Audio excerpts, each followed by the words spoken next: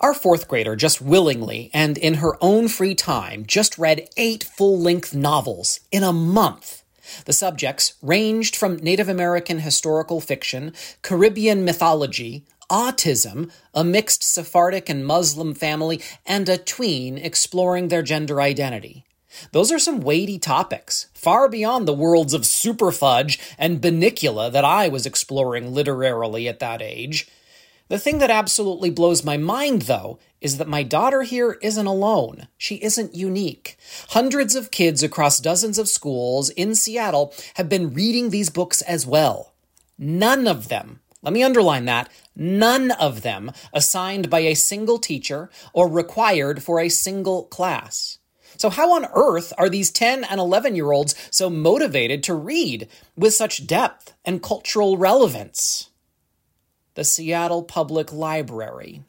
Each year since 1995, the library in our city has been organizing something called the Global Reading Challenge. Students in 4th and 5th grades are offered a selection of 8 books carefully curated by librarians.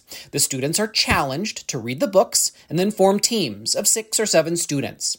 Those teams meet for roughly 6 weeks, discuss the books, quiz each other on the contents, and encourage each other to keep reading. This week, librarians fanned out across the city and held game show-styled competitions between these teams at each school. 3 rounds, 8 questions in each round. Points were awarded, and at the end a tiebreaker was offered if needed, until one team was declared that school's winner. Now each of the winning teams will gather next month to compete in the semifinals and ultimately a final competition. Are you with me through all of this? Remember, these kids are doing this all because they want to and not as homework or for any other kind of school credit.